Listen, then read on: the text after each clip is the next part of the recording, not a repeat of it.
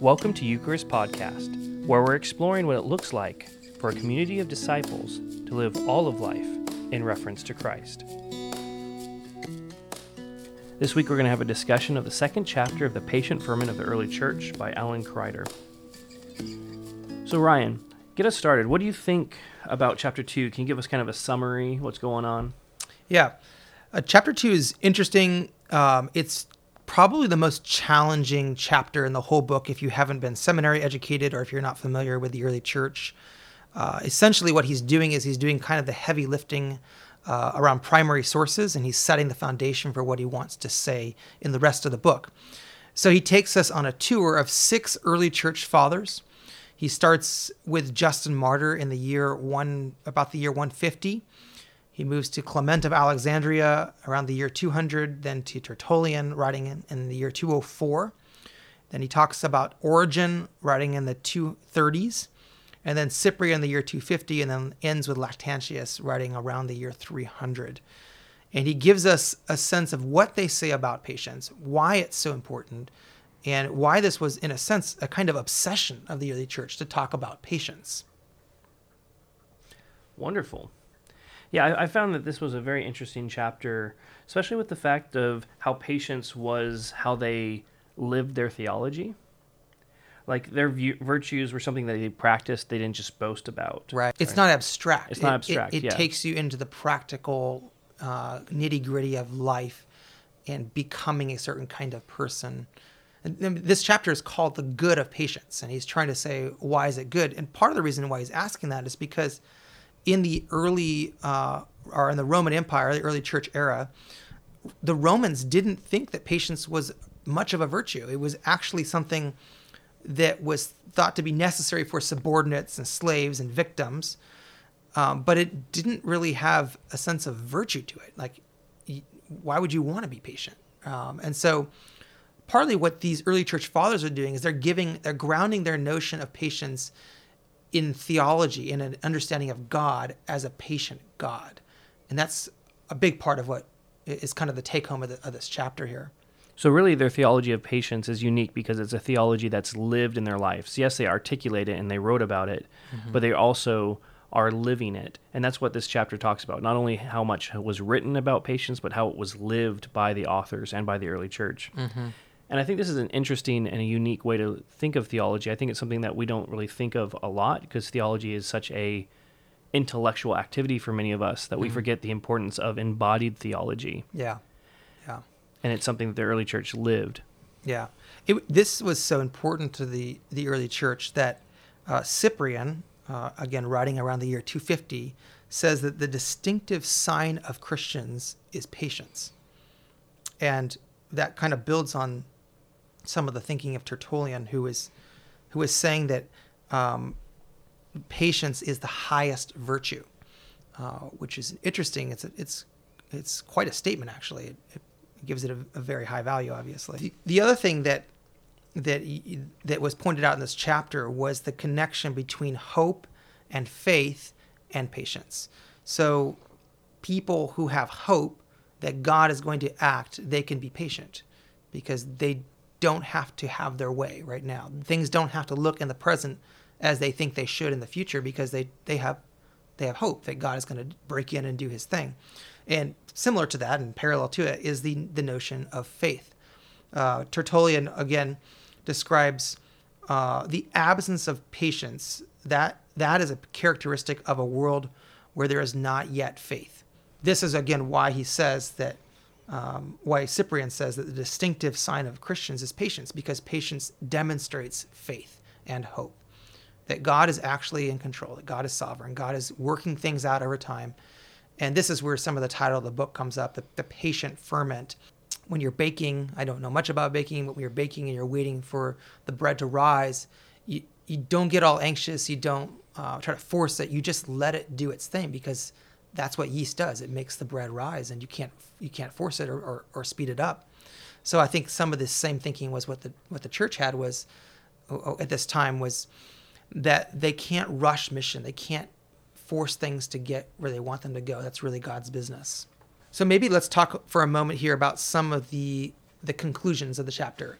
So Joshua, what for you were some of the take-home points from this chapter that resonated with you? I think the part that resonates with me the most is when he talks about patience as being rooted in God's character and really in the gospel itself.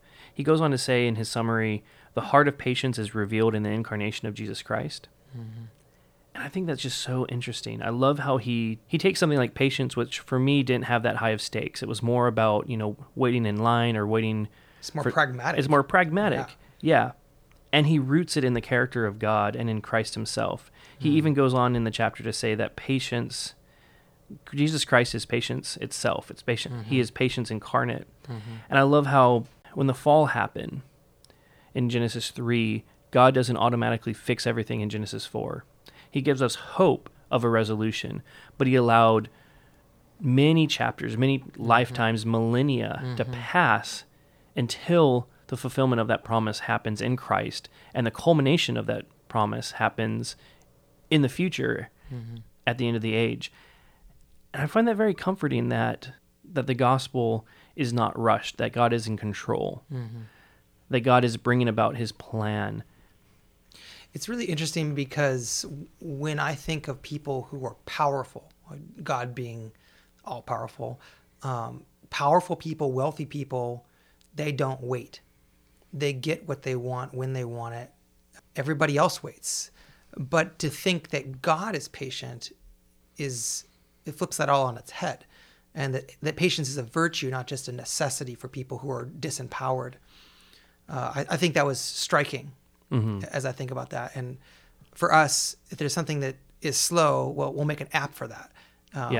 Our job is to get rid of lag time, right? And everything that we're doing. I think that's interesting because that's another one of his take-homes for this chapter is that patience is not in human control. That's something that's very interesting. It's in God's control. Yeah. There's a sense that you can't buy patience. Yeah. Even though people try to manipulate things with money and with power. Yeah. The virtue of patience is not something you can buy. It's something that comes slow, and it's not something that can be controlled. Yeah. He spends some time pointing out also that patience, the early church, one of the expressions of the early church's value of patience was that they were nonviolent.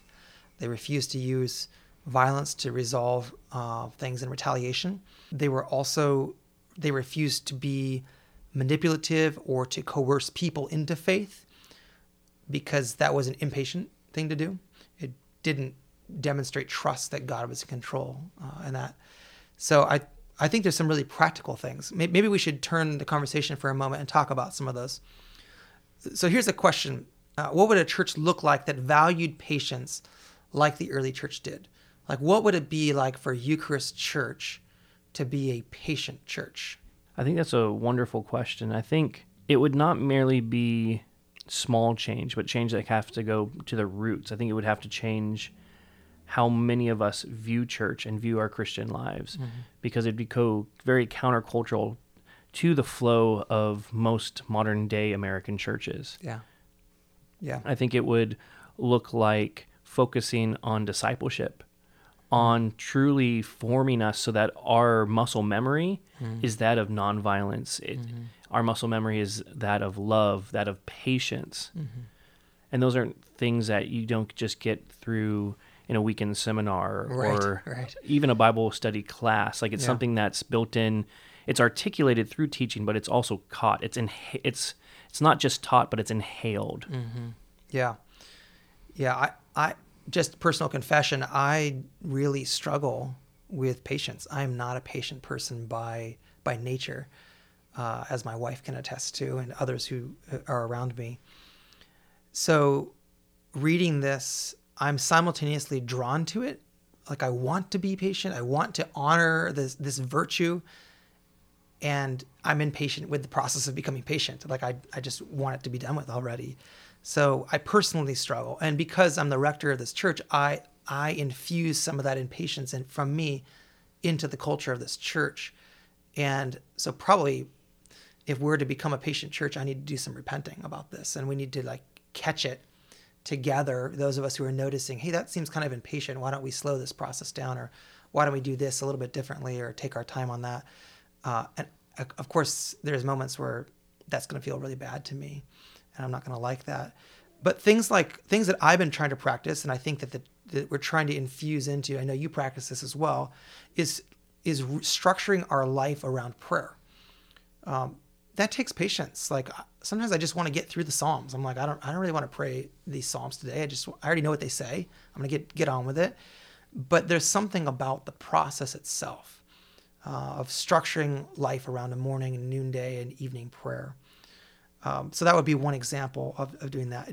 Just in general, though, a posture of reliance on God rather than on technology or on my own financial capacity or my own willpower. That's a Copernican revolution itself in a place like San Francisco. Yeah, when you talked about structuring your life according to prayer, I really find that's something that for me has been very important, and something I completely relate with the fact of like sometimes you don't want to read that same psalm again, or you're like I've already read this psalm last week. I prayed the Lord's Prayer like 3 times already, Yeah. Something. And I find it very interesting because I've found that the practice of that has this formational effect on me. And it took a while. I kind of almost had, like when you're running and you're working out and you kind of hit that wall and you need to break through that wall, and then it's so much better. I find that there's sometimes that with prayer and with dealing with the Psalms or the Lord's Prayer, there's a sense of you need to learn how to read it differently. I think all of our formation when it comes to reading is that of consumption. You're studying for a test. You're taking in this new book so you can immediately apply its principles to make more money or to be more successful in whatever you do. And with the daily office, especially as Anglicans, it forces you to slow down and it forces you to be patient.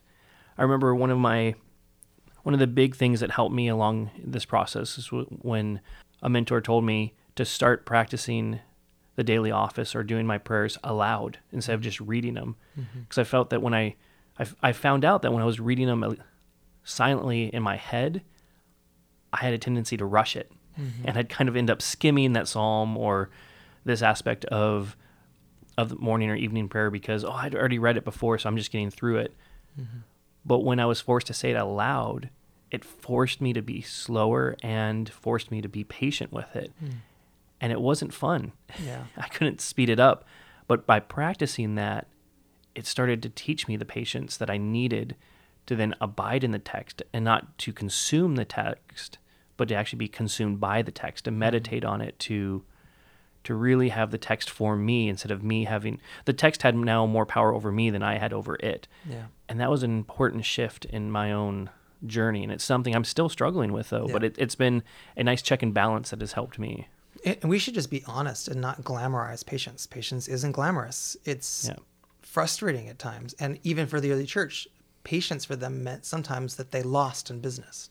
Like they didn't get the contract. They didn't get the deal done or whatever, or that they lost their lives in some cases because they were patient rather than impulsively doing things. And so I think you cannot really be patient outside of a framework of hope and faith. And so I think actually what patience is doing is it's a practical way of saying we're going to learn to be people who are truly reliant on God. And that, again, does not happen overnight. Another practical sense of meaning for the church, for the early church, they were really careful not to slap the label of Christian on somebody too fast. In our era, we are very impatient with trying to get people to take the label, to be able to celebrate a conversion, maybe prematurely sometimes. So maybe a patient church, like if I think of our church, Eucharist Church, maybe a patient church allows a substantial amount of room for process, where we recognize that people becoming Christians are going through a cultural formation, an identity formation process, and they may have faith in a moment. Someone might come to faith, but the process of becoming a Christian might be worked out over months and years. And the early church understood that. That's why they would have these liminal seasons where people were beginning to worship, beginning to recognize their love for Jesus, restructuring their life around that. And then baptism and integration into the church happened as kind of the culmination of that process, not right at the very beginning necessarily. I think it's very interesting how the church, though, had a process of formation. Yeah. And we're going to get into that more in future chapters, because he outlines how the early church actually did form Christians. And that's that's right at the heart of why I'm so fascinated by this book and why it's so relevant to us. Awesome. Well, thank you so much, Ryan, for sitting down and taking the time to discuss the patient ferment of the early church. Tune in next week as we move into chapter 3.